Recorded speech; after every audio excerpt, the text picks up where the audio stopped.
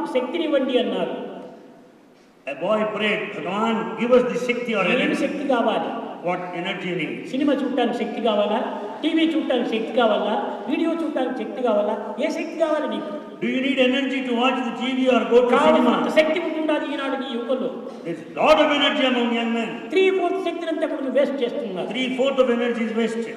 కానీ మీకు waste taste గా ఉంటుంది. But this waste is a taste to you. కాదు కాదు, అది చాలా తప్పు. It's a big mistake. మనలో ఉండినటువంటి శక్తి దేనికి లేదు.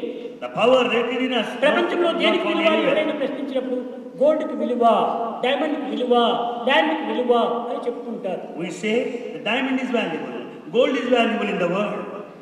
కానీ సరైనటువంటి రీతిగా విచారణ చేస్తే మనిషి మంచి valuable. But if you inquire clearly, men are more valuable than all the wealth of the world. Men are more valuable than all the wealth of the world. Diamond కొనేది ఎవరు? Who buys this diamond? మనిషే కొంటున్నాడు. You only buy the diamond. Gold కొనేవాడు ఎవరు? మనిషే కొంటున్నాడు. Who purchases gold? So అది కొనబడేటువంటిది కానీ కొనేటువంటి వాడు మనిషే.